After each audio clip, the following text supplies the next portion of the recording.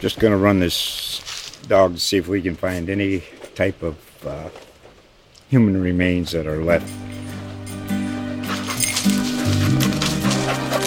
Listen to Where Secrets Go to Die, The Disappearance of Derek Hennigan.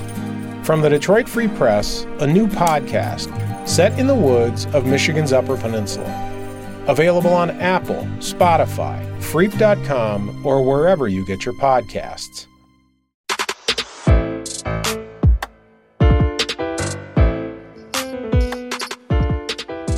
All right, everybody. I do believe it's time for the Cowboy Walk and Talk here. We'll go ahead and Jacob, you got me? I got you. You got me? All right. I am. I'm over here hanging out with the Bill Snyder statue. Very nice. I just walked past him. Yeah. Bill Snyder Family Stadium. All right, we'll go ahead and give this the official intro to get this started. Hello and welcome to the Cowboy Chronicles, the Oklahomans, Oklahoma State podcast / Twitter Spaces. This is the post-game edition, of course, coming to you from Manhattan, Kansas, following Oklahoma State's 48-0 loss at Kansas State up here in Manhattan. A lot to get to, Jacob, but I think we have to start with the most important revelation that came out of post-game talks with Mike Gundy and the players. Gundy is panicking or panicked, I think, a little bit about the injury status of this team. Backed off practice. Sounds like they had very little to no ones-on-ones action in practice. Very little physicality or limited physicality. I don't know how much. He didn't want to go into details about what all they had actually changed, but they backed off the physicality in practice, and it's hard to look back on it, not knowing it at the time, but knowing it now, looking back at the game. It's easy to see where that really impacted this team today.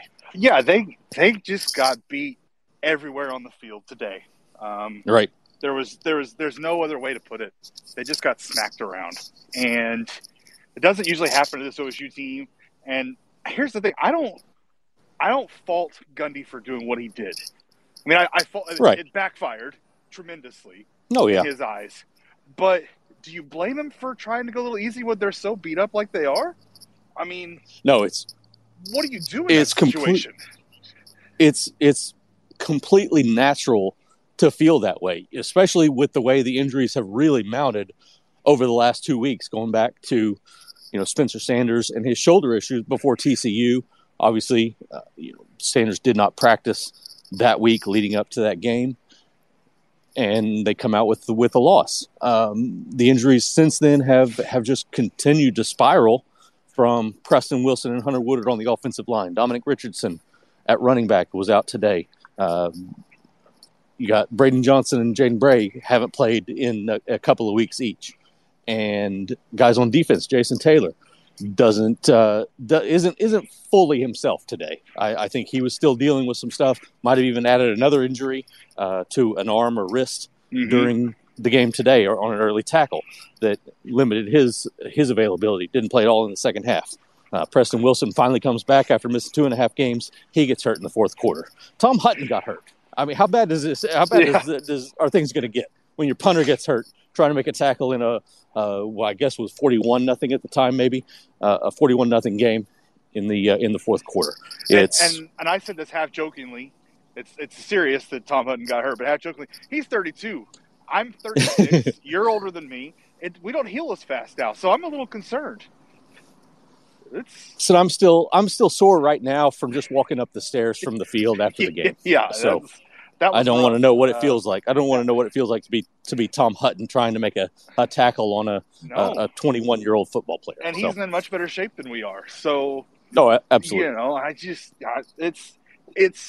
I wonder, and I'd have to go back and look, but I know they had all kinds of injuries with wide receivers last year, and they kind of had to change how they practiced then too. But I don't think they ever lost that physicality, which is the biggest issue here.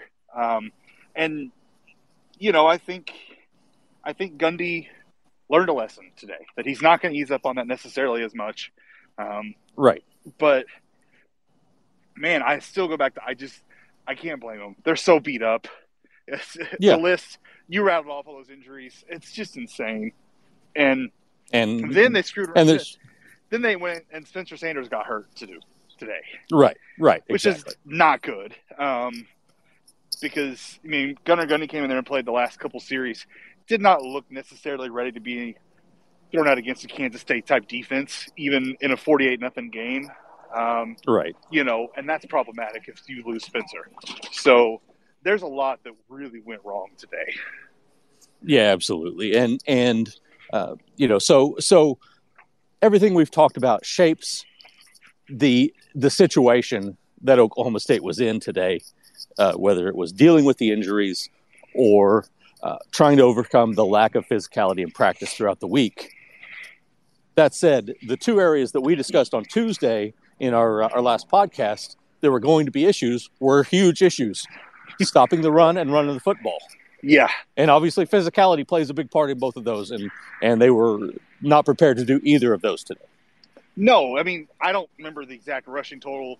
They had, 54 yards rushing the ball, and that's just not going to get it done against Kansas State, particularly. And 22 of that came on a Gunnar Gundy scramble. Yes. With 4 minutes left in the game when everything was breaking down. So yeah, so that's terrible. And I know Don Richardson wasn't playing, but that's a huge concern. And Hunter Woodard was out, and he's obviously, I think, their most reliable run blocker right now. But right. That's just a massive, massive issue. They've got to get figured out. Because like Mike's pointed out, last year Jalen Warren made the offensive line look good a lot of times. They don't have that guy right now that can make the offensive line look good. They don't have a Deuce Vaughn. Kansas State blocked really well. They blocked tremendously well for Deuce Vaughn today. But they didn't necessarily have to all the time because it's Deuce Vaughn. So right, exactly. That's problematic for OSU right now. And then I can't diagnose the run problems defensively. This is a team that's been very good against the run with this defense they have. And I know Brennan Evers is out for the season. You're dealing with things like that. But for them to give up this kind of yardage in the last 3 games, I mean, the last 3 teams they've played now have averaged over 5 yards or more on the ground against them. Right, and per carry. And they hadn't done that since what 2020 in a single game. Yeah, like no team last year had this kind of success, and you got to go back to the mid-season 2020 to find teams that have done this to them, and now it's happened 3 weeks in a row. And yes, they're good running backs. Kendre Miller at TCU is solid. Bijan Robinson, Roschon Johnson at Texas are obviously very good. And Deuce Vaughn is just otherworldly. That dude's incredible. But they faced these guys last year too, and didn't give up this kind of yardage. And Deuce Vaughn killed him in the passing game last year, not the run game. Right, exactly. The defensive front as a whole is starting to become more concerning. I know they've got good stats over the course of the season, but you talked to Tyler Lacey, I know, about the absence of pass rush. Not just today. It's been, what was it, 2 sacks in the last 3 games now? Yeah. Didn't get a sack at all today. They had 1 sack against Texas, 1 sack against TCU.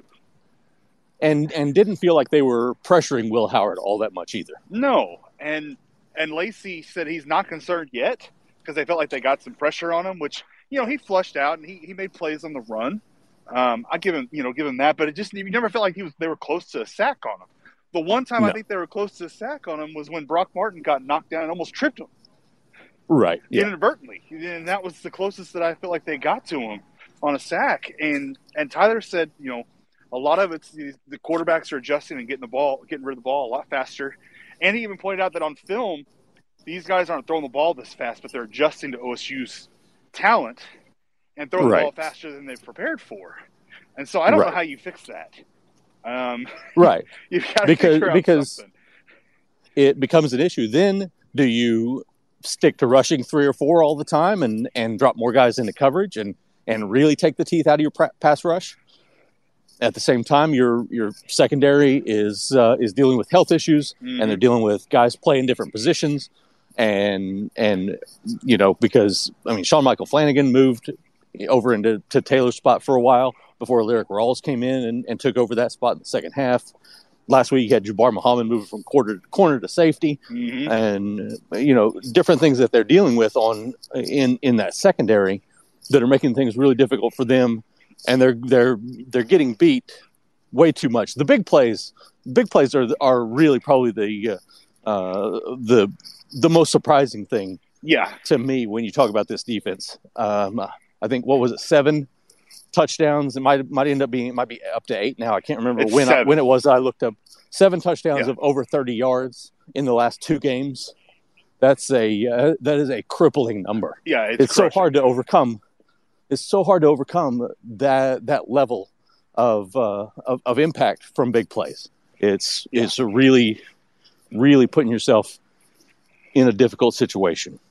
And I think Tyler Lacey said something that really caught my attention later, because I caught him at the very tail end of his availability, about the run game. Is he said they ran the ball at him 1 time all night. Right.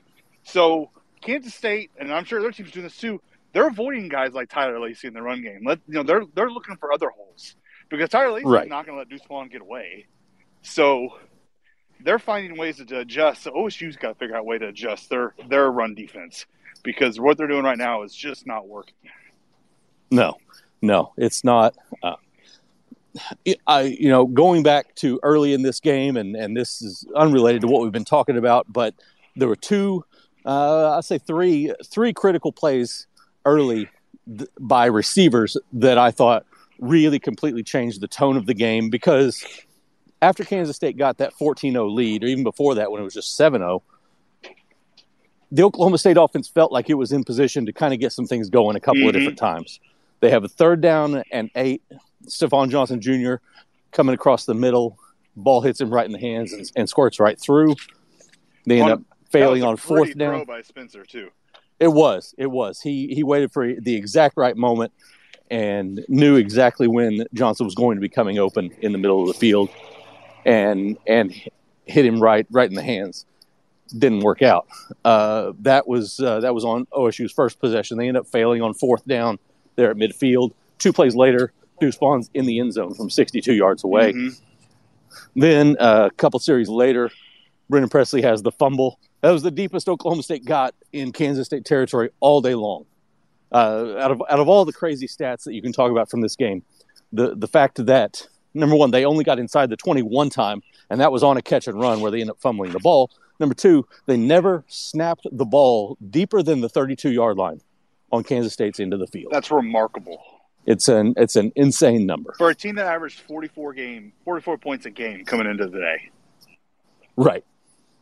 Exactly. To go that flat from what they've been, some of the defensive struggles we've been witnessing pieces of here and there. Some flashes of coverage mistakes, some flashes of difficulty against good running backs. To go from 44 points a game to getting shut out against a team that's solid on defense, not great. They're middle of the pack nationally in yardage allowed, top 25 in points, but at the same time, they're still giving up 20 a game.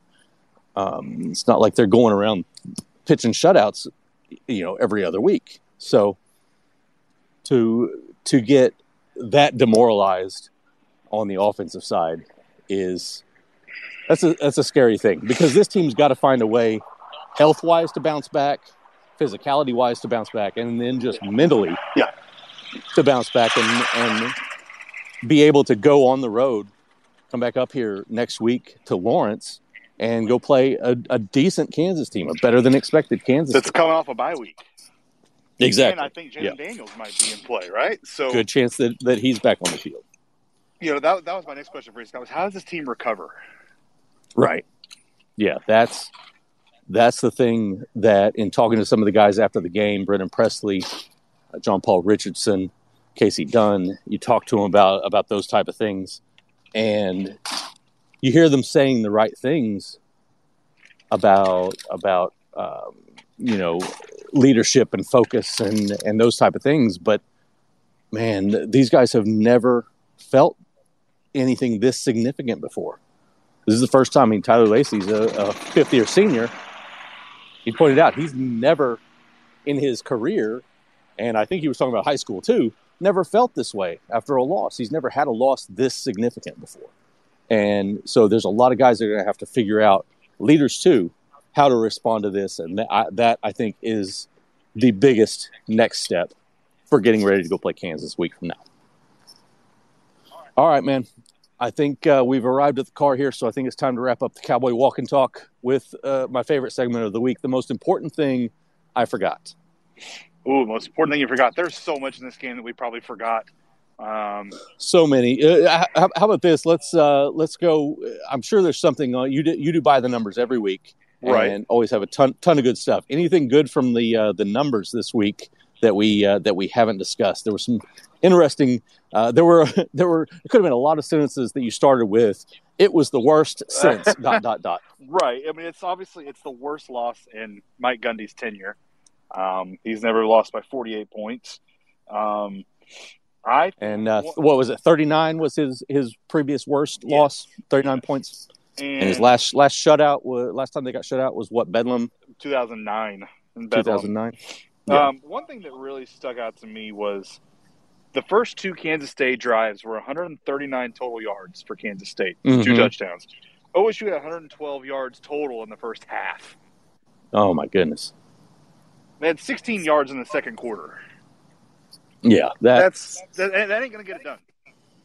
Yeah, no, that tells you because the second quarter, the defense had given up the 2 early touchdowns, but then they forced 2 punts, and they gave the offense a chance to try to get them back in the game, and that's when the offense really went flat. They had the mistakes that killed them early, but they had momentum at times. They were driving at times. But the offense was completely inept in the second quarter, and that's when it really got out of hand. All of a sudden, it's 35-0 at the half, and you went from thinking, they've come back from 14 down before, to thinking, where do we go for dinner tonight in Manhattan? That's kind of the direction it went. Yeah. So there's another thing that popped in my head too that was important. I really think the 4th down conversion inside field goal territory by Kansas State with like 2-something left in the half. Right. In the first half was incredibly crucial because they could cook the field goal and it would have been 31-0. 31 at that point. Or if they miss the field goal or don't get the 4th down conversion, there's a lot of risk there.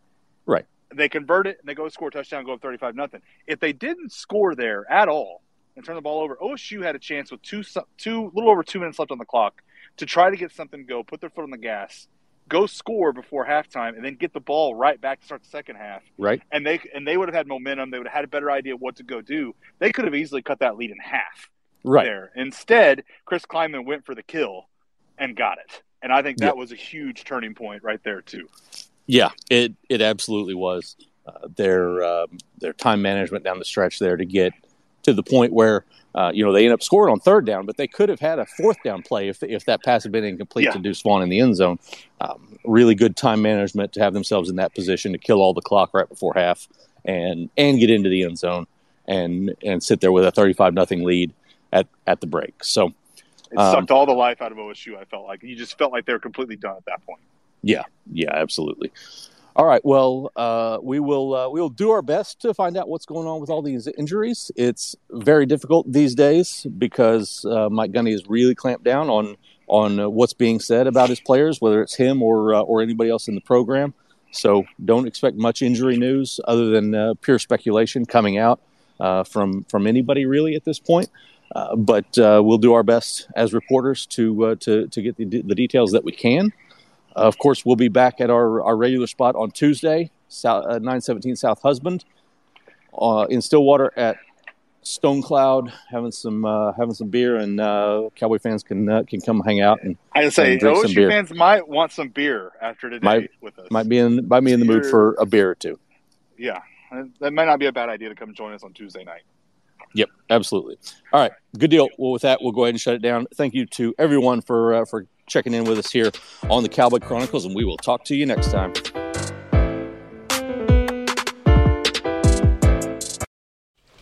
Just going to run this dog to see if we can find any type of human remains that are left. Listen to Where Secrets Go to Die, The Disappearance of Derek Hennigan. From the Detroit Free Press, a new podcast set in the woods of Michigan's Upper Peninsula. Available on Apple, Spotify, Freep.com, or wherever you get your podcasts.